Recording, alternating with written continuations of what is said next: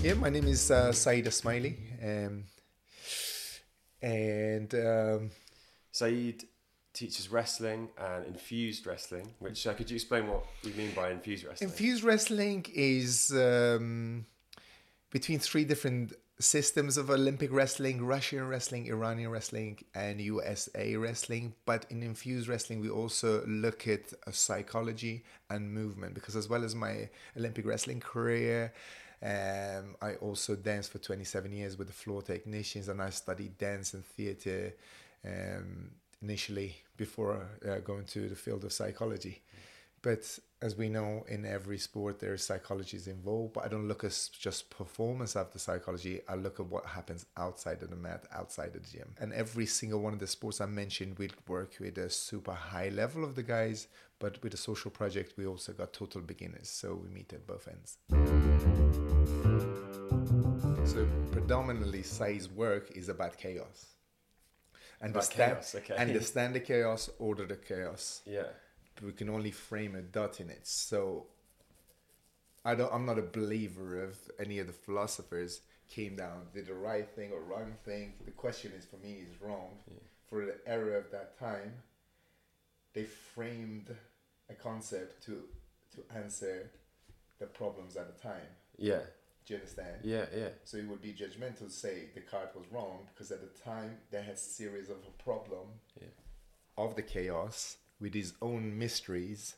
Then we managed to answer them with some of the ideas. So from that standpoint, we move away from the great narratives.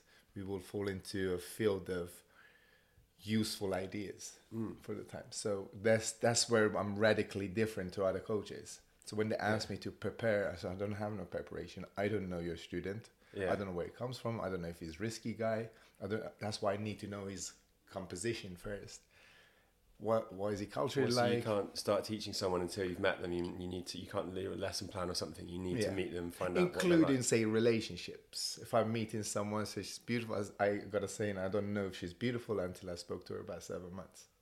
Why 7 months? Say, if I'm working, if I'm working, you're working, you met someone, how long do you get to spend in the front of the theater of each other to talk to each other? Because that's love predominantly gives you. You get that close connection of sitting in the front of that theater, right? Yeah. How long do you get that interaction there, rather than just a surface of meeting someone? Because then honeymoon period kicks in, so your biology will kick in. Do you understand? What goes on in a person's reality now in neuroscience is dependent on their biology. Yeah. So I say, I don't know if that girl's beautiful until then, because some things you find very cute 7 months later, oh, fuck, you know. Yeah. Like, she's doing my head in, or he's doing my head in. He's an asshole. It's like he was an asshole 7 months ago. You weren't aware of it because on the your physiology was taken over. Yeah. So how does that theory apply to training people to wrestle? If I meet a person, I'm meeting a guy called Dan this afternoon. He's a boxer. I mean, why would you say, like, wrestling and boxing? Why? Do you understand? I need to meet him first. I gotta get to know him. I need to get to know his hips first. Do you understand? Okay, I mean, people can't see my hands. I don't know. I'm moving left or right. His hips are important to me, because in wrestling we attack the hips, and we work with our hips. But look at your walking is dependent on your hips. You know, so predominantly. So wrestling is an art of movement, not an art of takedown. It's an art of standing on your feet, where the dancing comes from. Light feet, heavy hands. But a boxer has got light feet, heavy hands. We're not concentrating on just the technical side of it. We're talking about the position in his movement. So I will get to know Dan progressively every time I meet him. He will have a little gridlock. So, you know, there's like a certain position he can't move, possibly. Which Saeed has. I have tight hip on my right because I got hip dysplasia. But my point is about answering your question, Dan may have a tight hip. Yeah. So certain moves not going to be good for him. So then he has to have the resilience to work around that. So how do we do that? So in terms of Saeed coaching Dan for his boxing, I will be creating questions. Through those questions, we'll be working on creating concepts to answer what he needs. One of the things he does, he wants to close the gap or connections and disconnection, what we call in boxing or any other type of martial arts. So getting to know him is going to take time for Saeed. Getting to know Saeed for Dan is going to take time. Yeah. So predominantly is a relationship. And this is where, say, Deleuze and Guattari's sort of philosophy will come into it. It was about the difference when two collisions. So me and his personality may collide. The difference in between, what happens in between, it is the potentiality of the work. So my work is predominantly about new ideas and the potentials. You know, what are there some profound coaches around, you know, they do great work. So they will work more as a sort of a painter. Painter will depict the picture precisely what they will see. Does that make sense? Mm. So if you compare, metaphorically speaking, say Dr. Frankl spoke about the difference between the painter and an ophthalmologist, eye specialist. He will widen the view for you to be able to see more. And if you like, say, a technique or a position that you like to work in, then say if Dan this afternoon progressively for our relationship in 6 months time, he likes something as I widen up the window for him, then he will grab a technique. Let's just say, for example, of this talk, low single leg attack in wrestling. With that low single leg attack, yourself, Alex, will play around with that. So that's very important for me.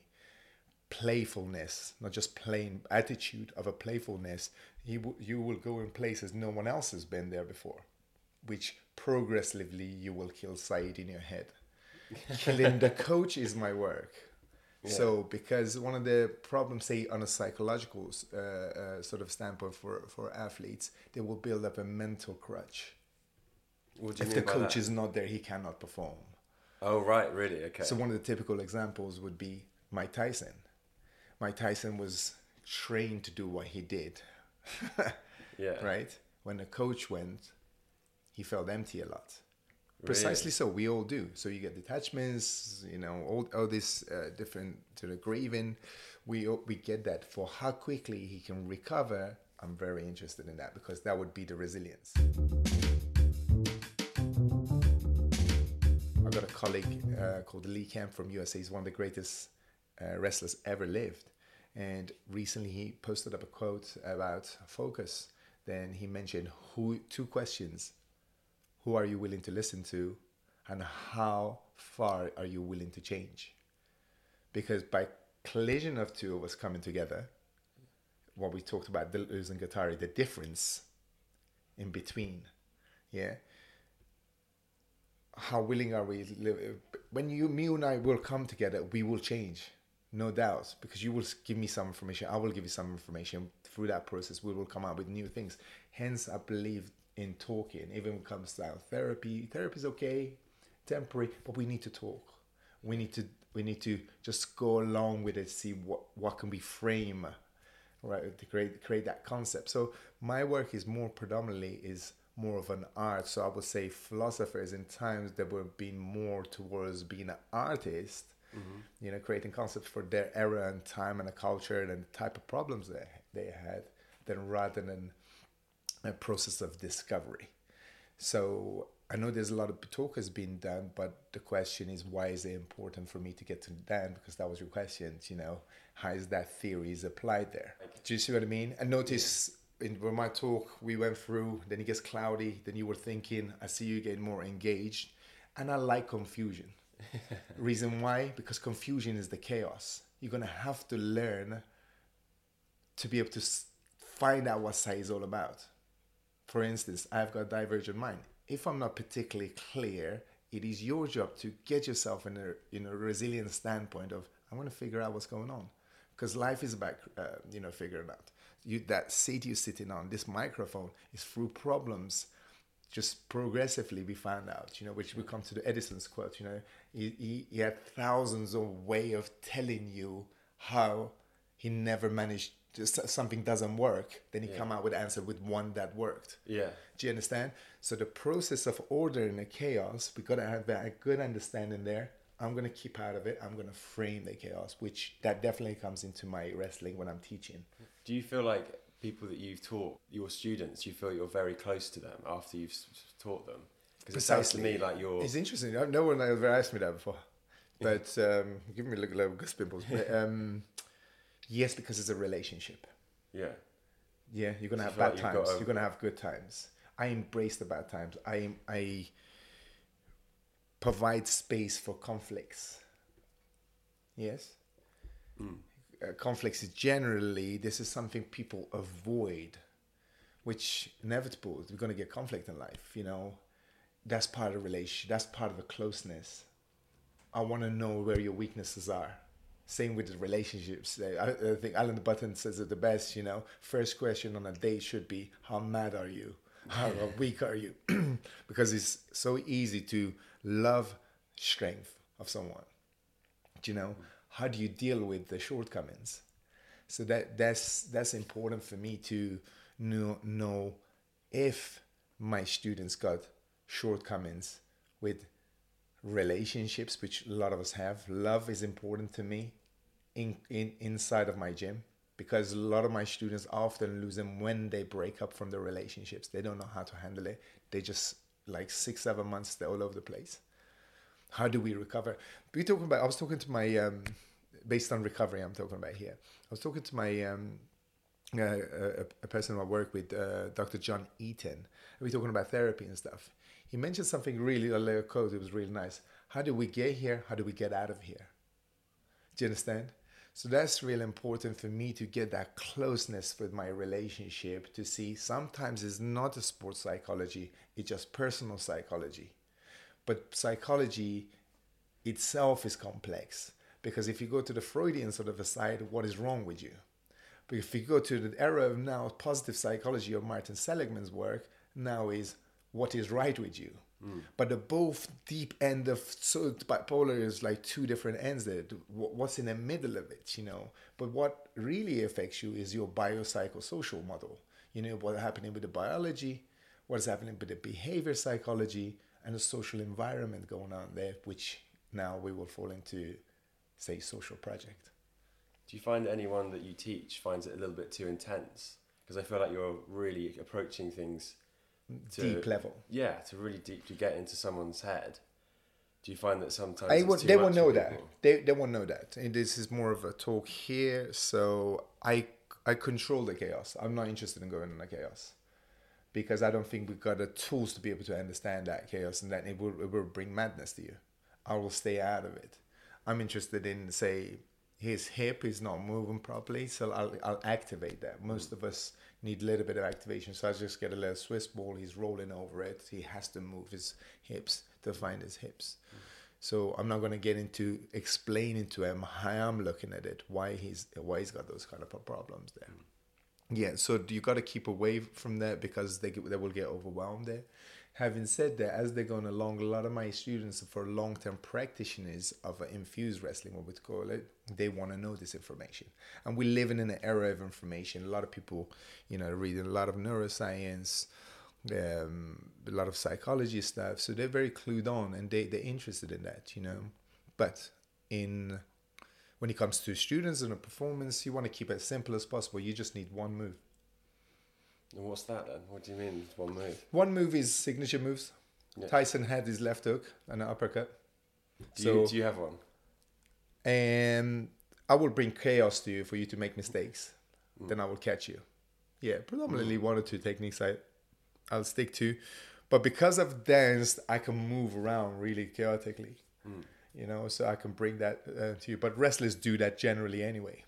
And perhaps that's one of the key aspects, how they get so much success, say, in MMA, in UFC. You see in top, I think, 58 out of 100 they're wrestlers now. Wrestlers doing extremely well. And the top BJJ player, Brazilian Jiu-Jitsu players, they all wrestle now. Athleticism, you know, signature move. Some people like to just keep it very simple, and the signature moves are often simple, but the practice of it is complex, because you're going to have to spend a lot of time there. Sometimes it takes people up to 5 to 10 years to get a signature move. You've been wrestling since you were very young. Yes. So you were born in Iran. And you've been wrestling since you were 8 years old, is that right? Yes, that was when it was introduced to me, Yeah. Yes. And it's a strange thing for me, because I don't know many English people who know wrestling much more than what they see in films and stuff like films, that. It's not or the fake stuff, WWE, your hair and stuff. But in Iran, is it the national sport? National sport. Many countries, they've got, I mean, wrestling itself is the oldest sport known to man, documented in every culture that possibly you can imagine. We got documents like on the walls of the caves and stuff, 17,000 years old.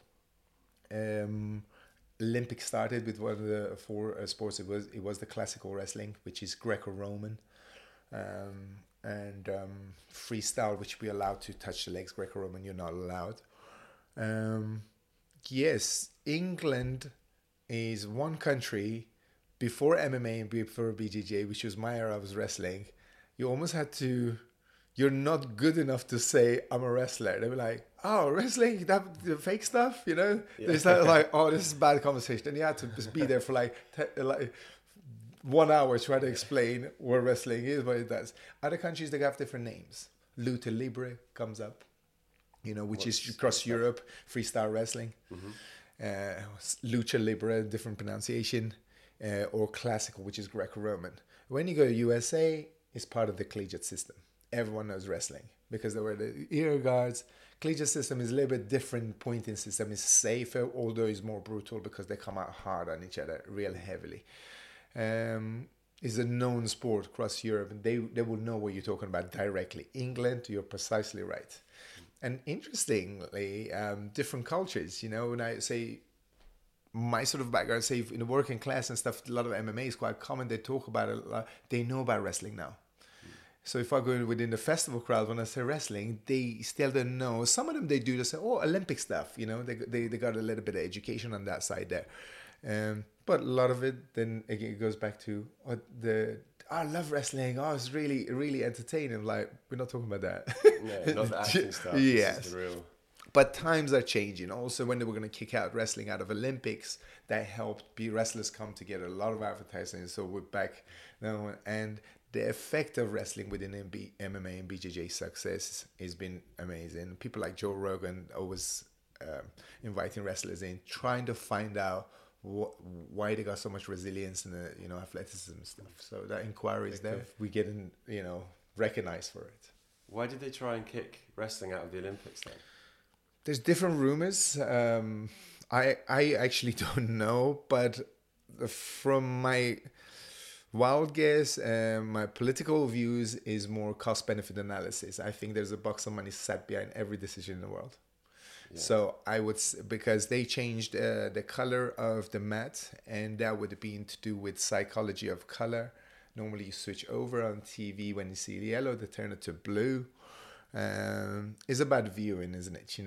And although the participant wise, it got to be one of the most participant sports in the world. Say Mongolia got the tournament 1 million wrestlers enter the tournament. In Turkey, the oil wrestling it goes on for seven days. It's a festival.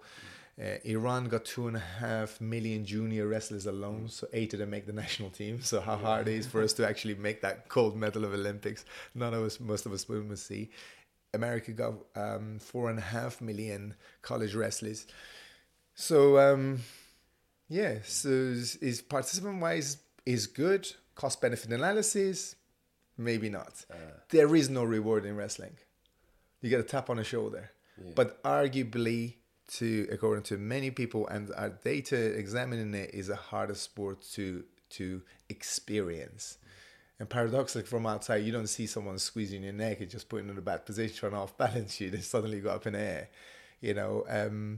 So rewards are low, but I actually think that's his asset. That's the benefit of it, because it's amateur sport for the love of it.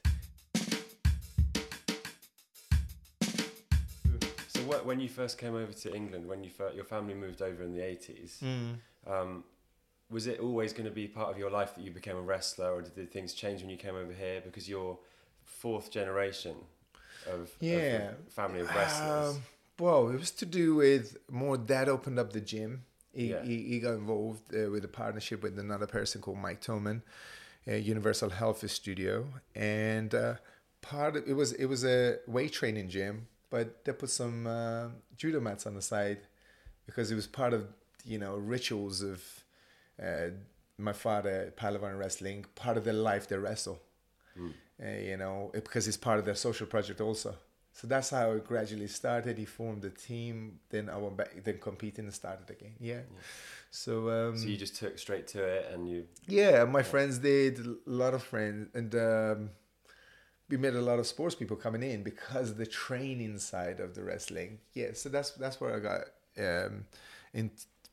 back into wrestling. Iran, wrestling is everywhere.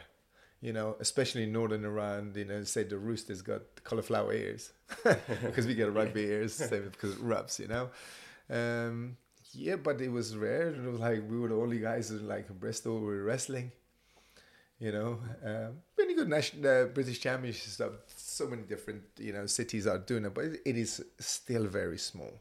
But as I said, majority of my students now, I work in 35 different countries, mostly MMA guys, mostly Brazilian Jiu-Jitsu guys that ask me to come to seminars.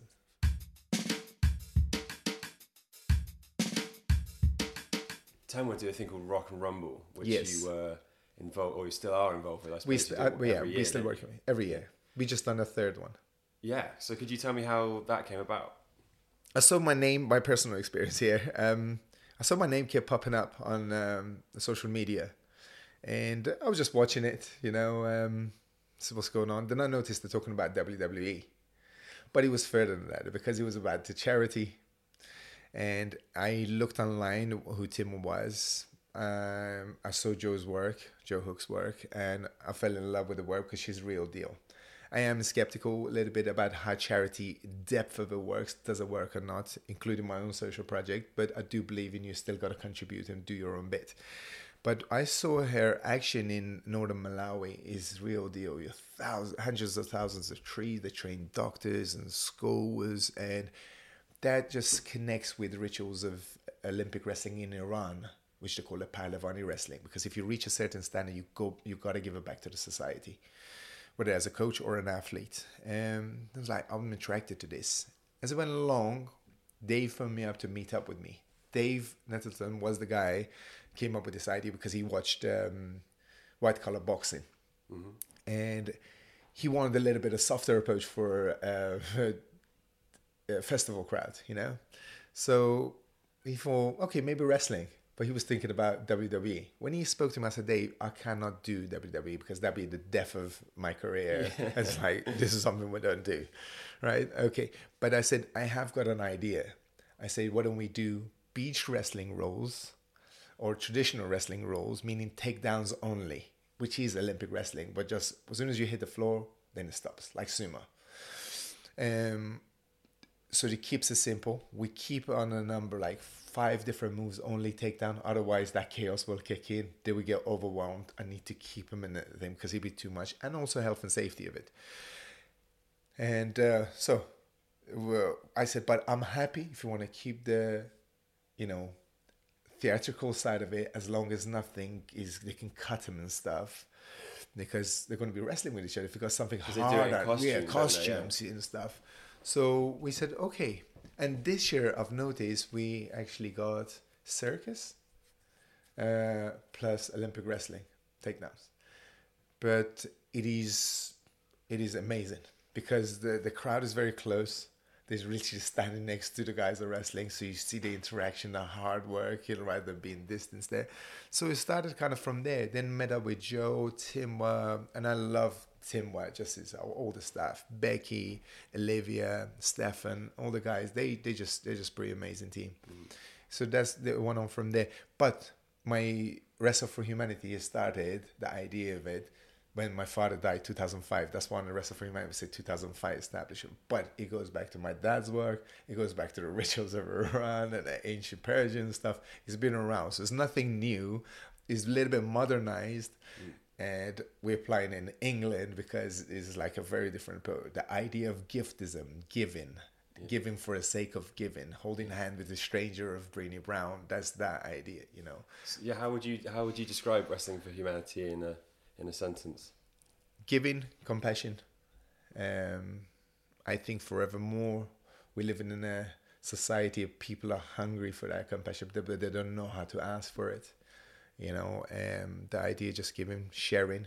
I believe in redistribution of the money. You know, we only need certain amounts. Even with the data, we can argue that with the study of well-being, so more than between 40,000 US to 70,000 US, they're the happiest well-being, so-called happy. Happy is a funny word to use, but well-being, we're talking about more satisfaction, personal satisfaction is in that. So I believe in that sort of a system there. More than that is abundance. Less than that is a scarcity. Yeah. So both got huge problems. So keeping with that, so Wrestle for Humanity was saying, okay, if I've made enough, I can share. That's all it is. It's simple. It's the idea of the giftism, you know, which Gandhi's right-hand man did, walking across India, asking people to donate a piece of 1/6 of the land, and he managed to do it. You know, just the idea of sharing. And my idea, I've got humanitarian sort of values. So wrestling is just a tool for me to be able to experience life and share life. Anything that prolongs life, it can be shared for me. So Wrestle for Humanity allows me to do that, and I've managed to get a great team together. It is still at the beginning of it. And we're going to go along just working. We started in BS5 because that's the school I went to. And I experienced a lot of hardship when I came to the country, you know. So what sort of hardship? Tough school. I mean, my best friend, his name's Carl Berry. He's one of our social scientists, criminology. His own personal experience on the last day in that school, someone got stabbed in the chest. Wow, okay, yeah. So I was brutally, psychologically, and physically, meaning fighting. I was attacked 2-3 times a week, easily in school. I cannot call it racism because I experienced black, white, brown, you know, I was just an outsider. He doesn't belong to us. Main disconnection, I would say, was the language, not being able to speak. That's why I'm interested in nonviolence communication, about the connection is first, postponing judgment, to be able to do that. Yeah, so coming over was very tough. How old were you when you came over? I was in Germany for 11, so it's about 12, 13. Yeah. That's the shining years of a sort of a teenager who wants to be seen. Yeah. Look at me, I'm wonderful. You start experimenting with your hair and stuff, is which you can maybe you can call it popularity. It's important for that age. I lost all my popularities. So then we're talking about self-esteem here. And I teach self-esteem through my personal narrative of my talk, which is called Ugly Duckling, my talk. I'm not a beautiful swan, you know. But yeah, self-esteem dropped, and you can see the importance of the self-esteem because you don't get a sense of belonging. When you don't get a sense of belonging, you don't come out to get being seen. You know, not exhibitionist. You know, I'm talking about being seen, just getting involvement, interaction. I was disconnected. That's where the disconnection is started there. So you just don't feel good enough. And again, our social project, one of the main key aspects is for people being enough, good enough, you know, which is based on shame work. You know, I'm shy and shame myself. I disconnect myself because constantly people externally telling you you're not good enough. And that's what they told me. You know, you could name any names in a book, derogatory. I was cold about my physical appearance. My nose was bigger than my head and stuff probably at the time I was growing. So that was one of the things, you know, my color. They were calling real names and politically correct, but I was called Paki constantly, which I didn't even know what the word meant, what it was like, sure, because I couldn't speak English. But I knew they were laughing at me, getting me to read English in an English class. I mean, I don't know what that teacher was thinking. And I like the person. I don't want to mention his name because I know one of his stuff. I don't know. I really don't know. Maybe they didn't have a capacity how to deal with someone coming from outside of school. The teacher didn't have that kind of a... Just the ignorance, I guess, isn't it? And not knowing sometimes, you know, not knowing. You know, I don't want to blame and shame anyone for it at the time. Even one of the guys used to bully me. It's like he was a bit of a fighter, he wants to fight and stuff. But my wrestling made me survive. I fight because I had to survive. Don't blame and shame me. I fight. I will do it again. If someone wants to fight me, I'm going to have to defend myself. So we're saying that kid is doing that, kid is doing that. It's all about the choice, and it's choice which is strongly in our today's society, psychology embracing that, but they're forgetting about the social environment there. In a war, you're going to have to fight. I was in a war zone a little bit because I was outside it. So, and we know the body, in terms of psychosocial standpoint of view, is a resilient machine, is a survival machine, that you experience him with. Then you become on a social mode, then you can enjoy yourself. But I certainly wasn't in social mode, which I realized I just managed to be in a state of anxiety for so many years without even realizing that's actually anxiety. And sometimes things go too far. It gives you IBS, as I have. As a wrestler, I'm strong, I'm going to get going, I'm Mr. Superman and stuff. Then your body starts telling you, because body keeps the score. Does that make sense? Bringing it back to the child in those schools, us going in there, for him to get a little bit of awareness, a little bit of understanding different cultures, for me to be able to argue with you or disagree with you, I need to first understand you. So postponing judgment is a good idea for me to get to know you first. Okay, Alex is talking about this. Then I'll come and say, do you know what, Alex? I don't agree with you. Then once I stand on that point, then I'm going to have to give him my reasons. Yeah. Not just because my dad said so-and-so's that color, they're the enemy, which Zizek will call a theft of joy. Saeed with a beard in a certain area now, it would get categorically thinkers, which most of us are. He belongs to a certain religion. Maybe not. But my beard is actually fashionable. I like to call it stylish. I always like beard because I like Clint Eastwood because he was a badass. He fell and stood up, but he dealt with things. Otherwise, I like this beard. So now I become fashion, of course. I will fall into that. Oh, you're a hipster. Hipster is the derogatory term itself because you prejudging me, which I call it pre-empirical. So before you actually seeing something, you're deciding what I am. Again, it goes back to my arguments. You asked me beginning this talk, how does this idea, falls into teaching in a room? It is that relationship. I've got to get to know you first. Do you know what I mean? Getting to know each other. Holding a hand with the stranger is not a physical thing. You mean understand the other side a little bit. And this is what's happening, politically. You see people are just constantly against each other. If I refuse something, if I disagree with something, I need to read that book. I need to read around that book. I need to know where that book came from. I need to look into the myths, the anthropology of it even, for me to get a deeper understanding. So let people be overwhelmed with Saeed because they're lazy. They're lazy not to know Saeed. We live in a lazy society because everything is instant driven. Why? Because it's based on speed. Our bodies are overwhelmed with the speed. Then we're not willing to listen to someone or Saeed or interest later on. How do you know when you're starting to succeed with your coaching with someone? What is it that you start to see in them that you're like, right, this is working? You give me one of the best answers because these questions are in me. You actually get into my head, I think, because when I'm working with people, sometimes this emotional blockage is so heavy within them. Do you know what I mean? And it's hard. We go through a cloudy sort of a period there. I don't know sometimes. Then that gets you in a position of they are, which is good to both of us, that in that relationship, then suddenly pops up. Hence, I believe in uncertainty in terms of not so much faith. I got hope it's going to happen. I'm going to have to go along with it.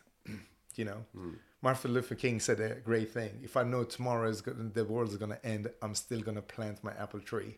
I'm still, even sometimes it gets really tough with people, working through their struggles and stuff, then I got certainty we're going to do. At least do your best.